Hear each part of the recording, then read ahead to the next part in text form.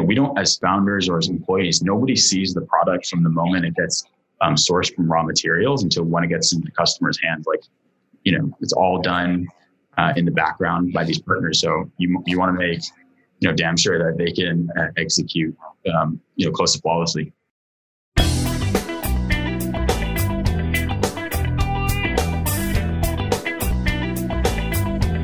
Welcome to DTC WTF, the interview podcast that delves into the biggest mistakes successful e-com founders have ever committed, and of course, the lessons they learned. Unlike other startup podcasts, we resent revisionist history and refuse to shy away from the blunders, the mishaps, and yes, the acts of God that nearly destroyed a company, but ultimately may have helped define the founders and the brands that they've built.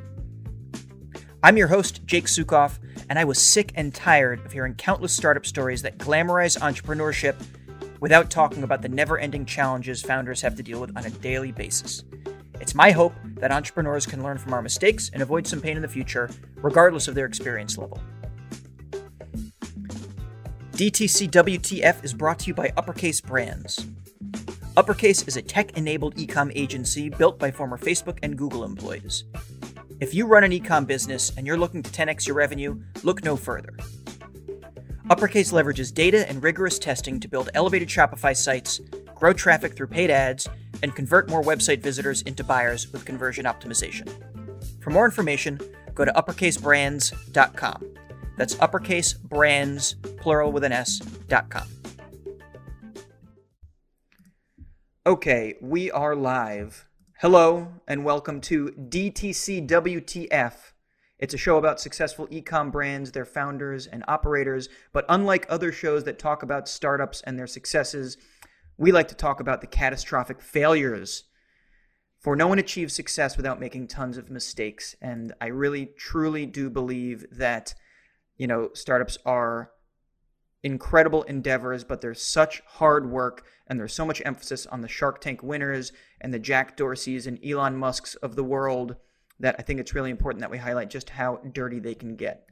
Today, I am joined by the Kim brothers, Brandon, Elliot, and Dylan. They're the owners and operators of Brevity. It's a direct-to-consumer startup that sells backpacks. We're going to get really deep into the weeds on that. Gentlemen, thank you so much for joining me today. Thank you. Thanks, Jake. So, I need to start off. I already mentioned this before we started recording, but I need to hear first and foremost what it's like working with your brothers. Do you guys have other siblings, or it's just the three of you? It's just the three of us right now. Hopefully another one doesn't appear out of nowhere. But it's actually worked out really well. I think I've got authority as the older brother. I can talk to this one. There's automatic trust, and that's so difficult to often find.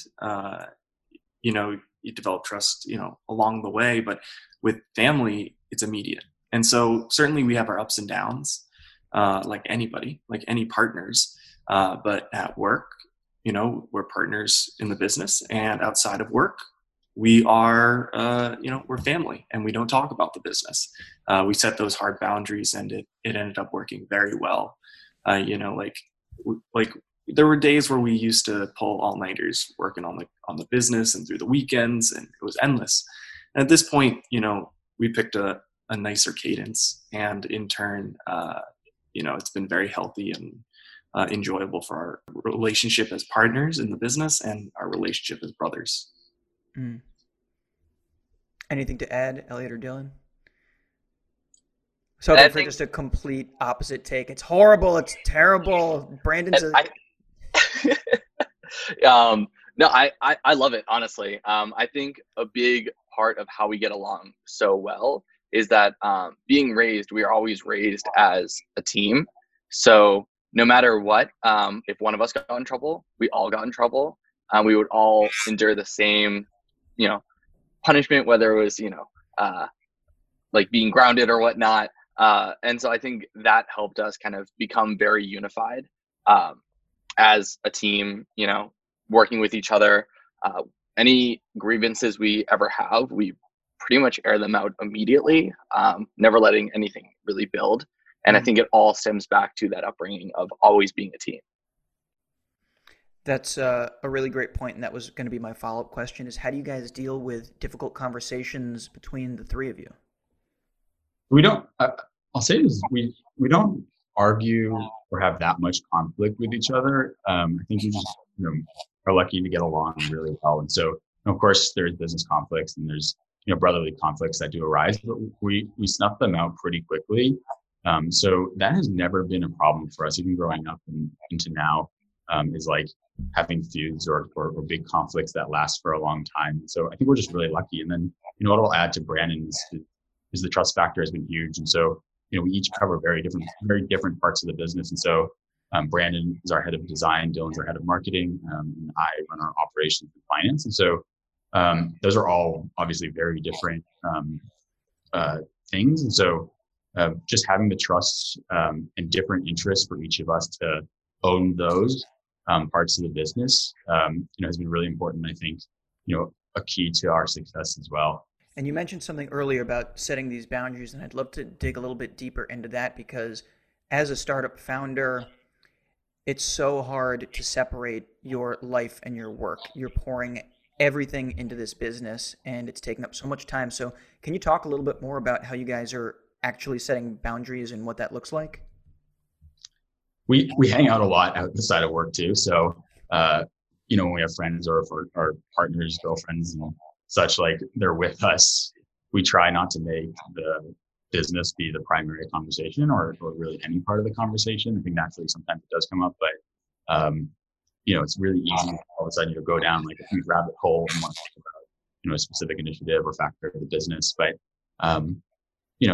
not everybody's privy to that conversation. And so, work is work and, play is play. So I think that's something we've tried to be really, really cognizant of, especially as we've been growing.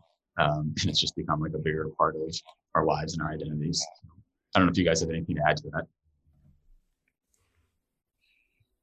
I think that covers it pretty well. Yeah, that was pretty good.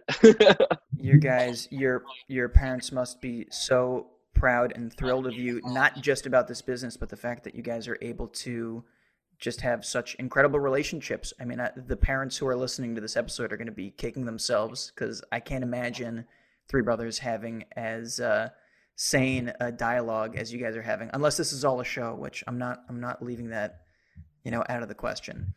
I saw recently that all three of you were elected to the Forbes 30 Under 30. Congratulations on that. Thank you. Be honest, what is that like? Do you have to reach out to them to get them to do that, or did somebody reach out to you and coordinate that? So we were nominated by a few different people and organizations. And then you're just kind of funneled down this kind of, cryptic process. And then, you're interviewed and you don't know if you've gotten it or you may have gotten it, but you're not totally sure. And then, you just got to wake up and, cross your fingers and maybe you got it. And so we were very fortunate. I found it very relieving more than exciting. It was very pleasant. But it was also one of the most public things that's happened to us. So it was showing the world that everybody who we passed by and who's helped us along the way, that we still exist, that we're still pushing forward with this, and that we're seeing success in the process. Yeah, and I imagine it's tremendous validation. You've been working on this company for 5+ years at this point, and to have such a public display of recognition like that, it must feel really good to have somebody say, "Hey, check these guys out. They're really onto something here." I couldn't have said it better myself, man. Yeah. What I'll add to that is that running a startup, and especially when it's your own and it's small, or even if it's big for that matter, it's every day. It's like a reflection of the work that you're putting into it. And so I think that can be really hard, and you can be really hard on yourself with that, because you just want everything to look flawless. And I think when I used to work at the Federal Reserve, and a lot of my classmates worked at investment banks in the city. And, you're at these people are at these very prestigious places, and when you're there, you can almost, not discrediting what it takes to get to those places, but you can mask yourself in some ways with the identity of the firm. But when you're, running your own company, it's like you get you get out what you put in. And I think, the Forbes recognition was just a great validator for not just us as founders, but our entire team for everything, all the hard work that everybody has been putting in. Wow, that was powerful. Truly, truly. Because, like we touched on earlier, a startup really is a reflection of its founders. You are really giving it your all, at least if you want it to be successful, you're putting your all into it. And so I thought that was really well said. In a large, faceless, Goldman Sachs or, I don't want to trash any large institutions, but you're right. You can be practically anonymous. You can likely coast and get through. But a startup, it lives and dies by its founders. If you are mailing it in, that will absolutely be reflected in its product and how your customers are engaging with your brand. So very well put. So let's dive a bit into the background about Brevity. So how did it get started? How'd you get the idea? And what made you decide to actually pursue this? Yeah, so we started back in 2015. So I was actually going abroad to Hong Kong, and I had been. So I'm a photographer, and I used to carry my camera everywhere with me. And then I noticed as I was in college, I started leaving my camera at home. I wouldn't bring it with me. I was feeling generally just uninspired, and so as I was going abroad, I approached Brandon, who's the best researcher, Googler I know. And I told him I was looking for a camera bag that looked nice, was affordable, and could hold my camera and other things when I, didn't want it to be a camera bag, laptop, sweatshirts, whatever. And I couldn't find a bag that fit these needs. And so Brandon decided to go out and make this bag. So we no kidding, went to a thrift store, found a broken sewing machine, took it to a local seamstress. She helped us fix it up, went to Joann's Fabric, picked out some stuff, and then Brandon taught himself how to sew an entire backpack. Showed it to me a couple weeks before I went abroad. I was blown away. I mean, I don't think Brandon even know how to sew before making this bag. So then we kind of just hit the ground running from there. We decided to launch on Kickstarter to get some validation. This was early. I believe we launched officially January 2015. And we had a month-long campaign. We overfunded that, raising about $38,000, completely organically, just from being featured on blogs. In 2015, influencer marketing really wasn't a thing, but we reached out to some creators on a newer platform called Instagram. And then from there, we were kind of off to the races, really just snowballing momentum. Even to this day, we haven't raised any money. It's completely bootstrapped. And then I would say around 2016, when Elliot and myself graduated college, Brandon had gotten into an industrial design program, and I was in a Venture for America fellowship. Elliot went to work at the Fed, and we just kind of kept it going. And then 2017 is when we all came on full time. So you mentioned you did this crowdfunding campaign. Was this on Kickstarter? Yep. And tell me about that, because a lot of the clients who we work with, a lot of the people who I've spoken with, the founders who have these direct-to-consumer companies, have really challenging times on Kickstarter. If you want to do it right, I know it requires a huge amount of effort, and a lot of people say it's more about PR and marketing than it is about actually raising money for sales. It's really about getting your name out there, because it costs so much to produce the assets and to make sure that everything runs smoothly. What was your guys' experience with that?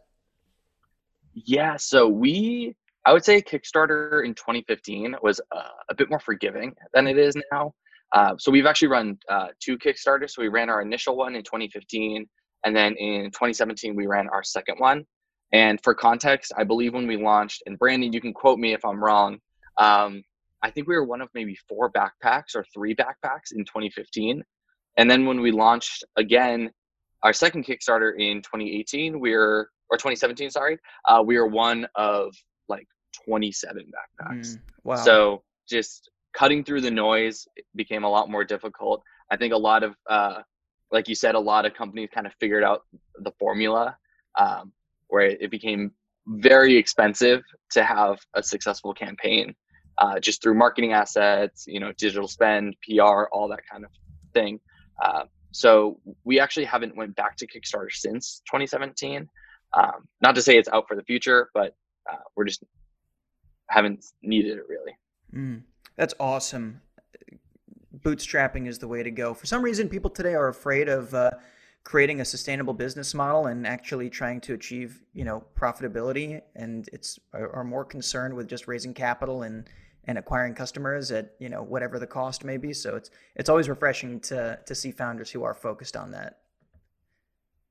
Yeah, I mean, if you can do it, it's a great model. And I think we were fortunate. We started in 2015 when we were in college. I think Dylan and I were juniors and Brandon was a senior. And so a lot of like the basic costs were covered. And we had, through our tuition and our boarding at school. And then we just had really good networks and ecosystems at our school. So, each of us had like a incubator program through our schools. And so we got a ton of support and resources from each of those. I think, we won grants in business plan competitions in each of our schools, which helped like really kickstart the company. And so we just didn't require the same resources that a lot of founders, if they were a little older and doing it on their own and they had a family to support. So I think we were very fortunate enough to be able to grow the business in those early years at a time when we just didn't require that much. Yeah. And what did your parents, how did they react when you guys were saying, we're going to spend all of our leisure time on building a backpack company? They were for it. I think like it was one of those things where, it's better than spending it doing other things, I guess. That our parents both, our mother, she had a little boutique storefront growing up. Our father has had his own rendezvous, with building ventures when he was younger. And so it wasn't that far out of the realm of like understanding. It wasn't super new. It was more like, oh, this feels pretty natural. So when it came time for us to be like, okay, we're going to start something. It's going to be a physical product company, and this is what we're doing. They were for it. Yeah, I think the brand, we weren't as like our as a company and our product and all that. Like any company, has improved over time. So I reflect back to our early days, and I'm you're kind of like blindly naive to what you're offering. And so even us, and sometimes you're like, oh, we're starting a backpack company, and everybody's like, oh, there's a lot of backpack companies, and you get that typical like rhetoric or dialogue from everybody, and even yourself sometimes. And so we really just like over the years have tried to think about how are we going to do things differently? Like how are we going to stand out from other backpack companies? Because truth be told, like it's no secret, there are a lot of backpack companies, and at the end of the day, like backpacks generally do the same thing. They carry your stuff, but we like to take it a level deeper and say, there's much more to it than just carrying your stuff. There's how comfortable is it? Like what are the materials and inputs going into it? Ergonomics and function. Like is it catering to what you're carrying today? Like everybody's carrying an iPhone. Everybody's like traveling more now than ever before. So like can it hook up to your suitcase? Like there's just a lot of factors that we're accounting for now that maybe people don't think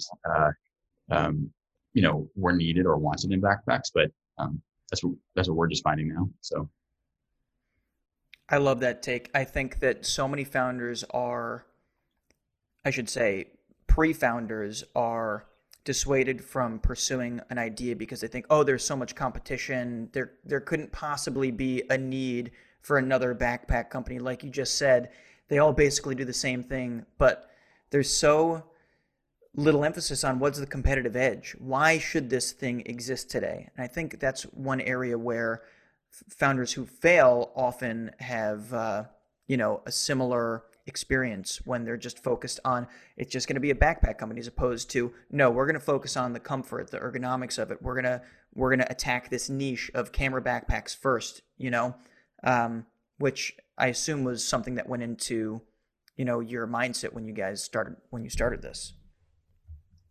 Absolutely. And so we even like to talk about like everyday plus, right? So the first product we made was this camera bag that had an insert inside. The insert could come out. It became a normal backpack, and it looks like a normal bag as well.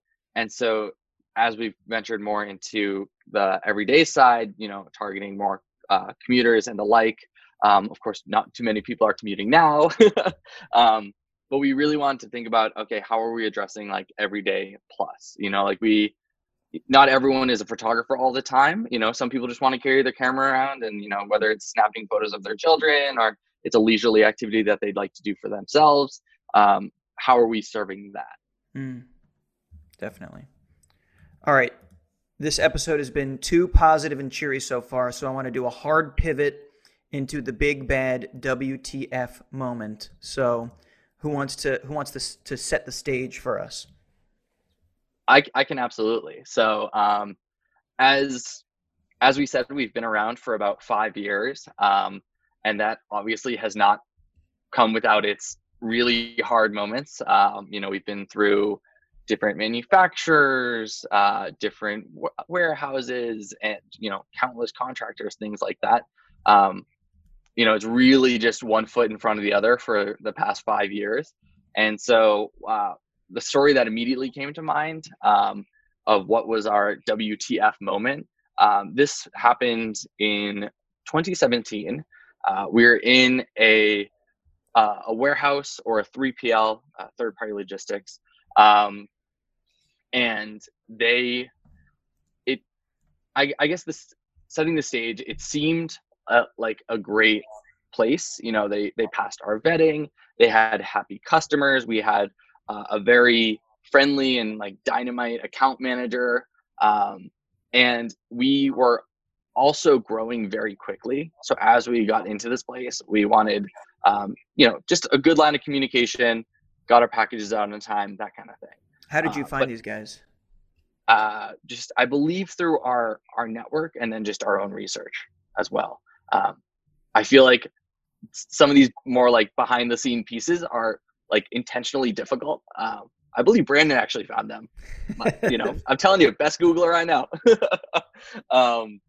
And so we got in, and we started growing very, very quickly once we got in there, just through our own marketing efforts, just getting some of that spend up, that kind of thing, some good content marketing we were doing at the time.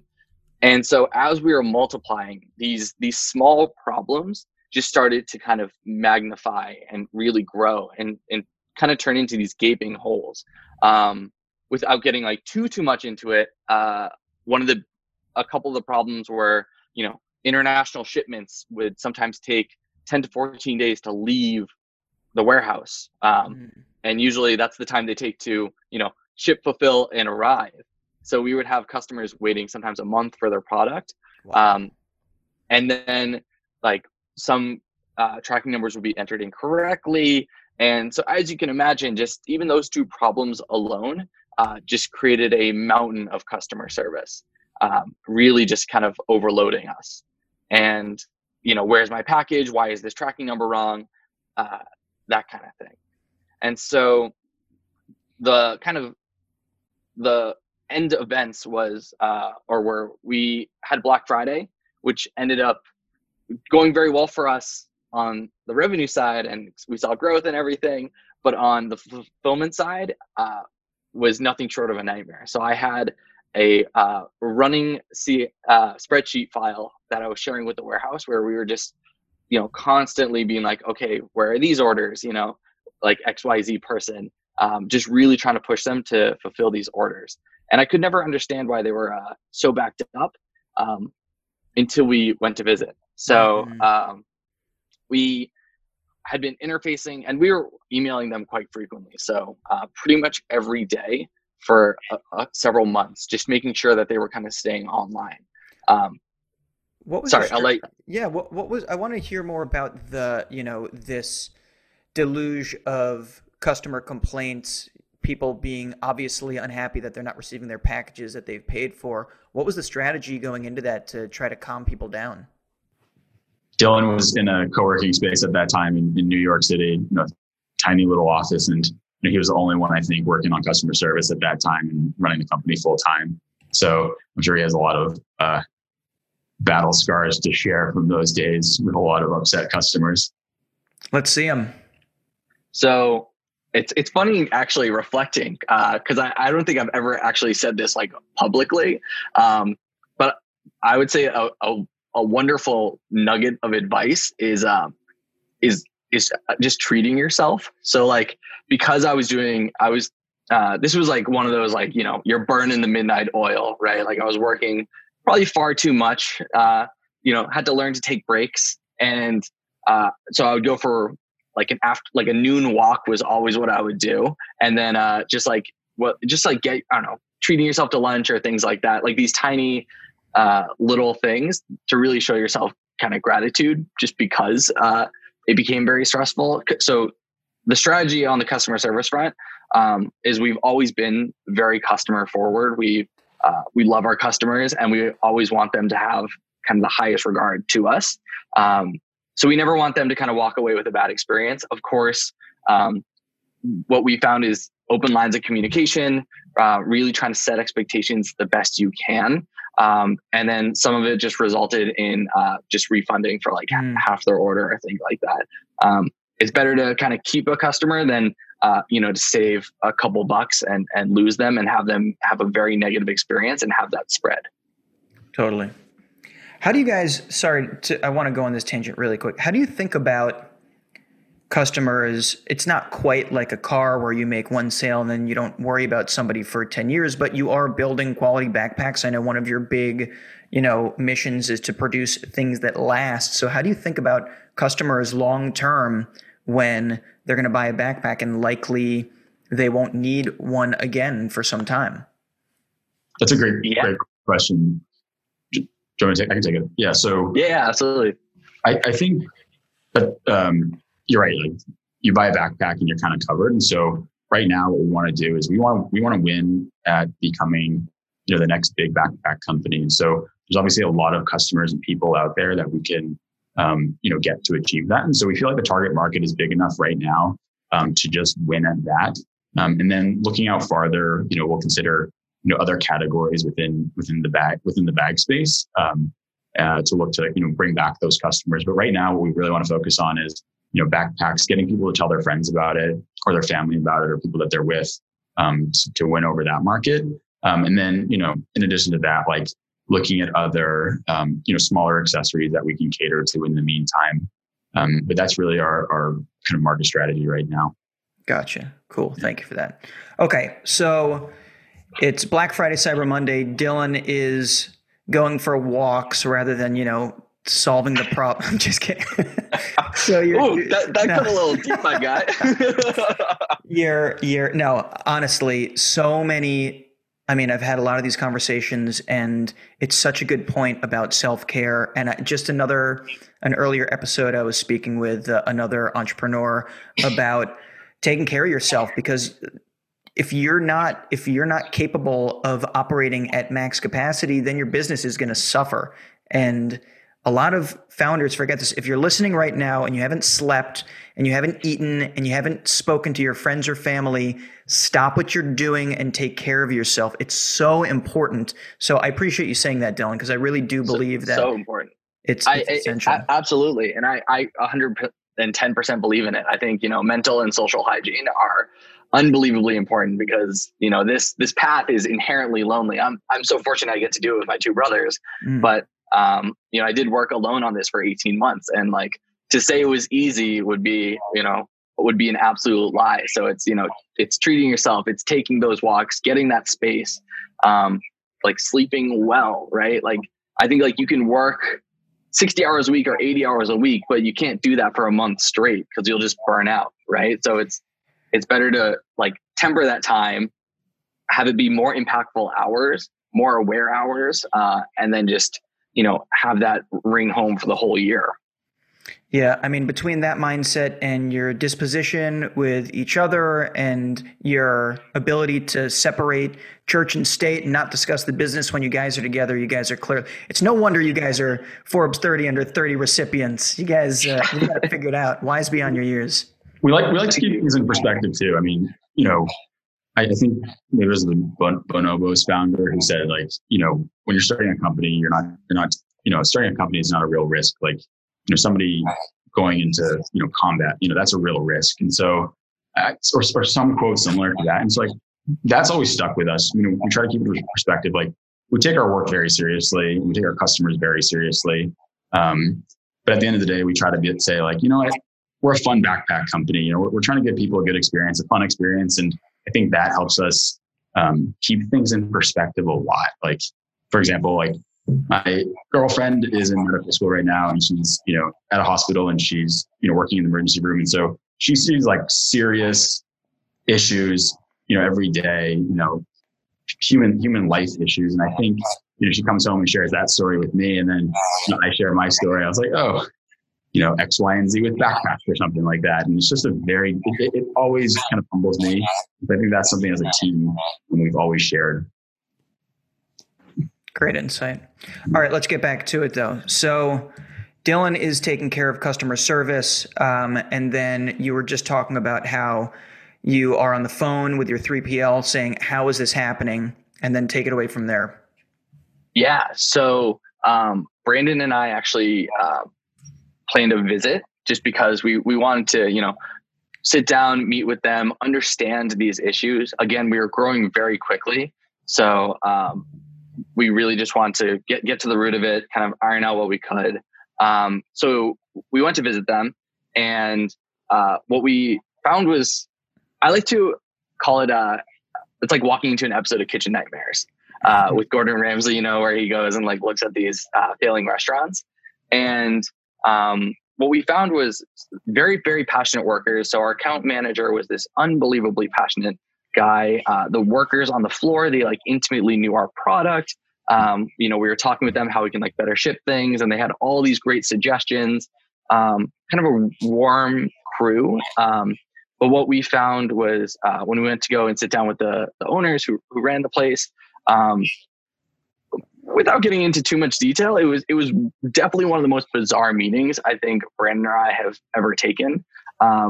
One of the owners brought in one of the customer service managers and like publicly ridiculed her like right in front of us within like 5 minutes of the meeting starting.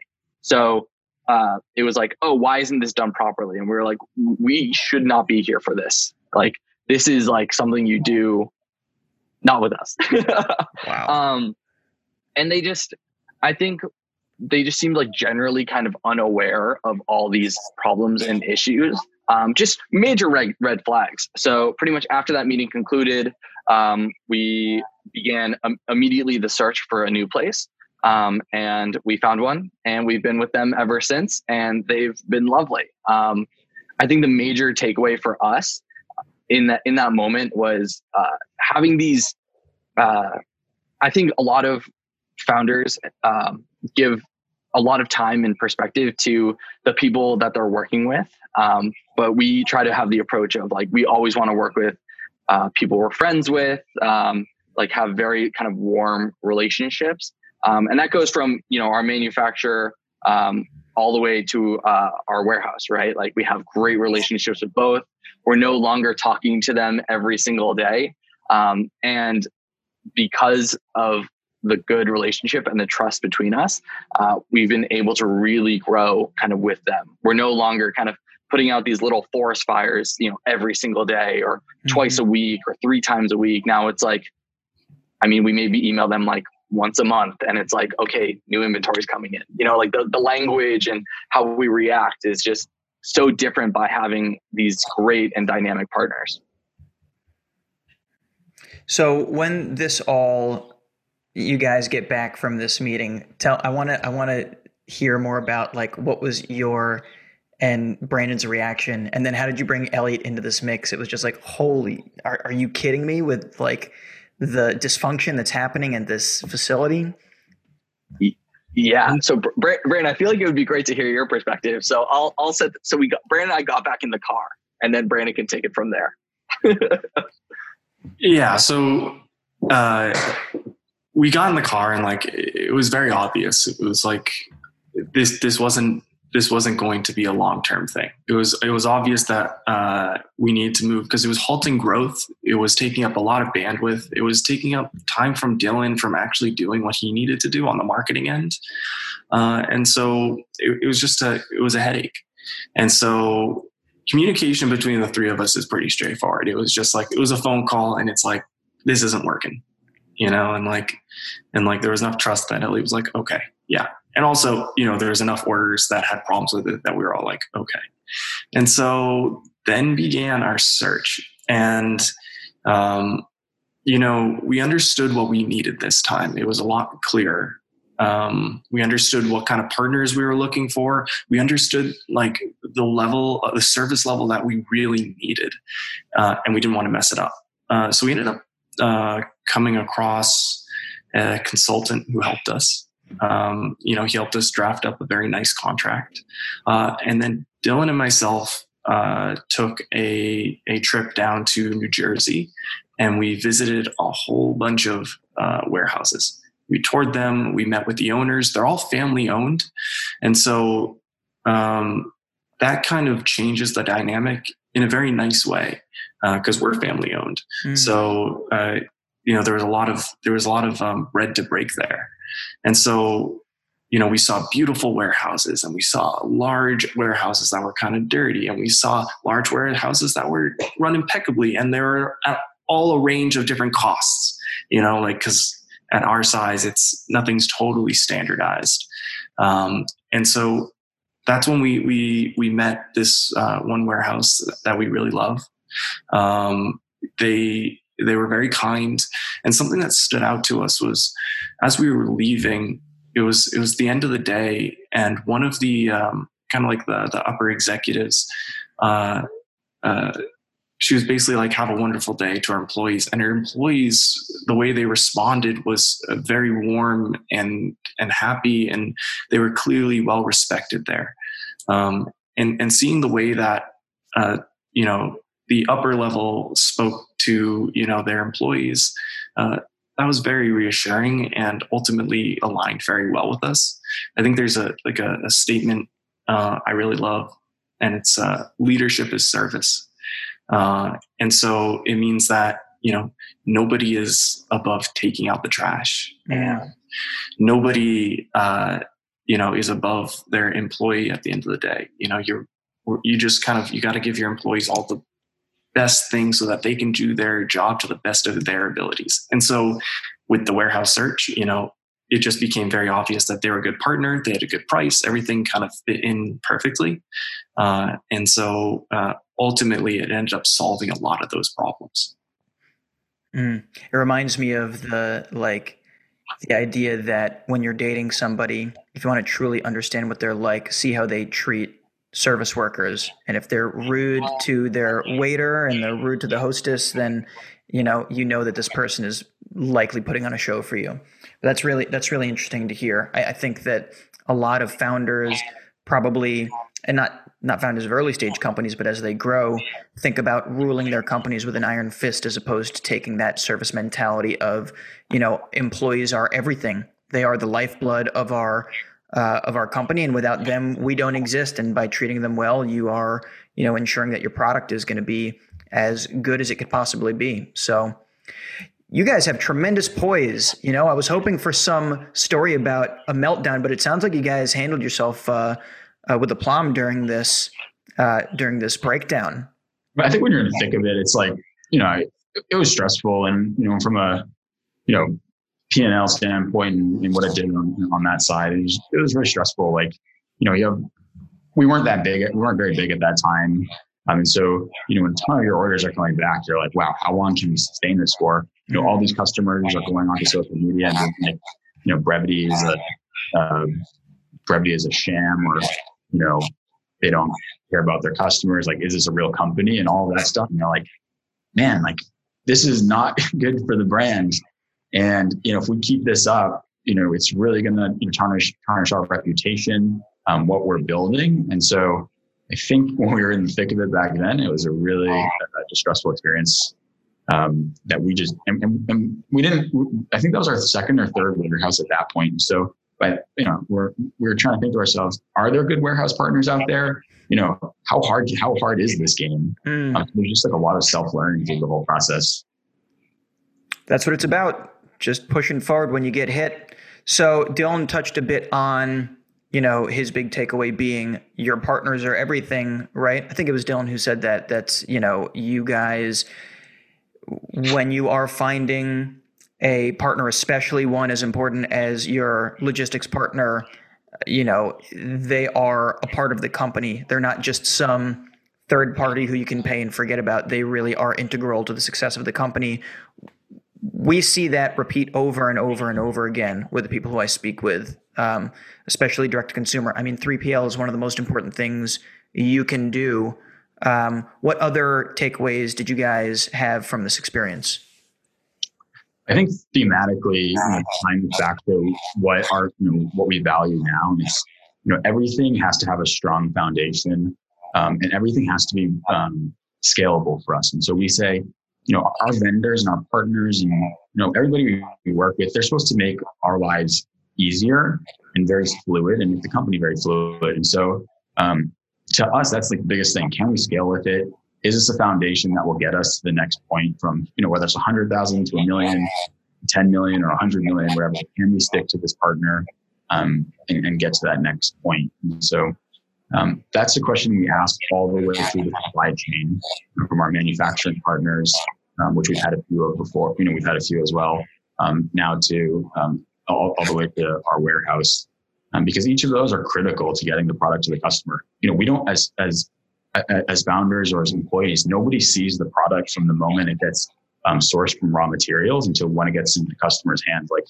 It's all done in the background by these partners. So you want to make damn sure that they can execute close to flawlessly. Mm-hmm. Yeah. Brandon, any closing thoughts? I couldn't have said it better myself. You guys, what a good team. What is something that I didn't ask that I should have, or what's something about Brevity that you think people should know? I think something that's worth throwing out there is, the idea of the everyday plus. And so with all of our product, making camera backpacks is actually kind of difficult and technical. It's like a hiking bag, similar likeness. People are carrying around thousands of dollars of gear. And so you have to execute very well on it. And so the quality of the product that we make is of a very, very high standard. The materials we use is of a high standard. And then we've taken those kind of technical detailings and we've moved them into an everyday product. And so what we like to think is we're like, why there's all these like great ways of doing things. Why is nobody doing it? And so we just took those same things and we implemented them in an everyday product, and it worked really well. And so, like moving into the future, we're looking, to see how much more sustainable we can make our products and reduce our footprint. We are a very mission-driven company. Our goal is to contribute to the greater good. So we recently donated $150,000 worth of backpacks. We've also donated, a few other tens of thousands of dollars to other nonprofits. And so that is at the core of what we do, and we put our money where our mouth is on that front. And so I think those are important things to know, that it's more than just backpacks for us. Backpacks is the medium, and we are very passionate about what we do. We're passionate about who we work with, and ultimately, the product that the end consumer gets. There's a lot that goes into it, both on the quality and product end, but also, on the company that's getting it to them.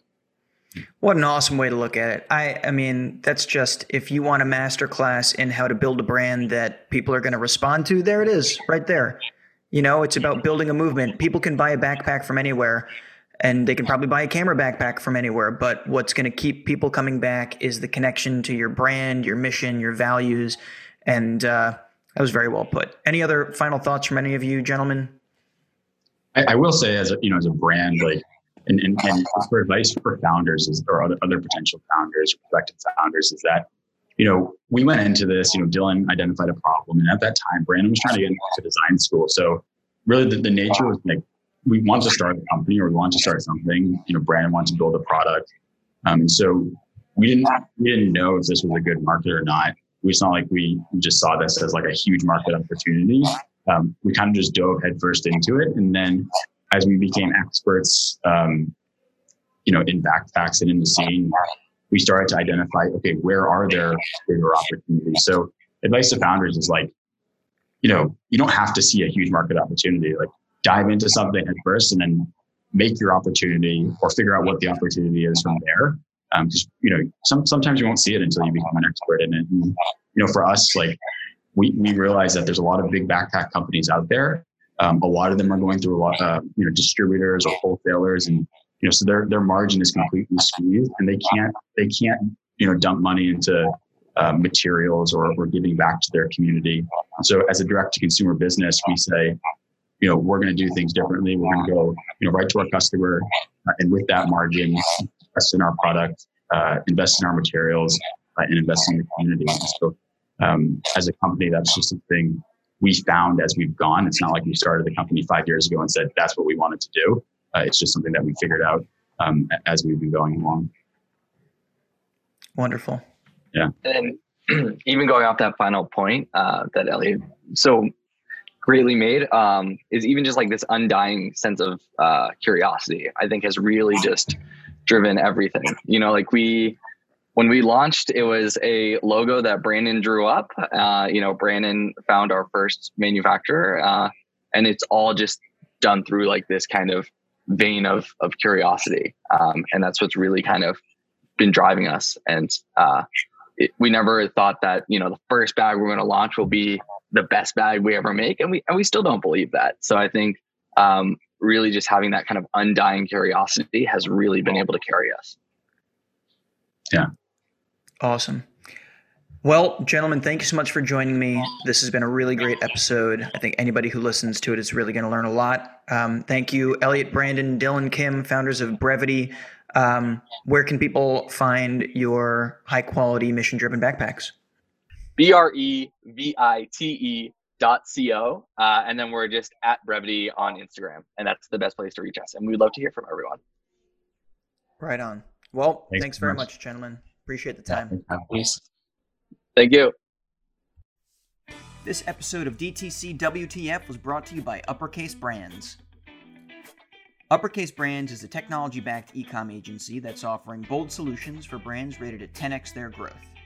As a busy founder, your job is to focus on getting your products into the hands of the people who love them. Let Uppercase focus on building your website and acquiring customers. Built by former Facebook and Google employees, Uppercase Brands has deep technical experience and is always focused on what's most important: building sustainable growth engines to increase their clients' revenues. They specialize in custom Shopify development, paid ad management, and conversion optimization. In an effort to give back to the Shopify community, Uppercase is picking one lucky merchant to build a full suite of Facebook and Instagram ads for. Apply by visiting www.uppercasebrands.com/DTCWTF. Again, www.uppercasebrands.com/DTCWTF.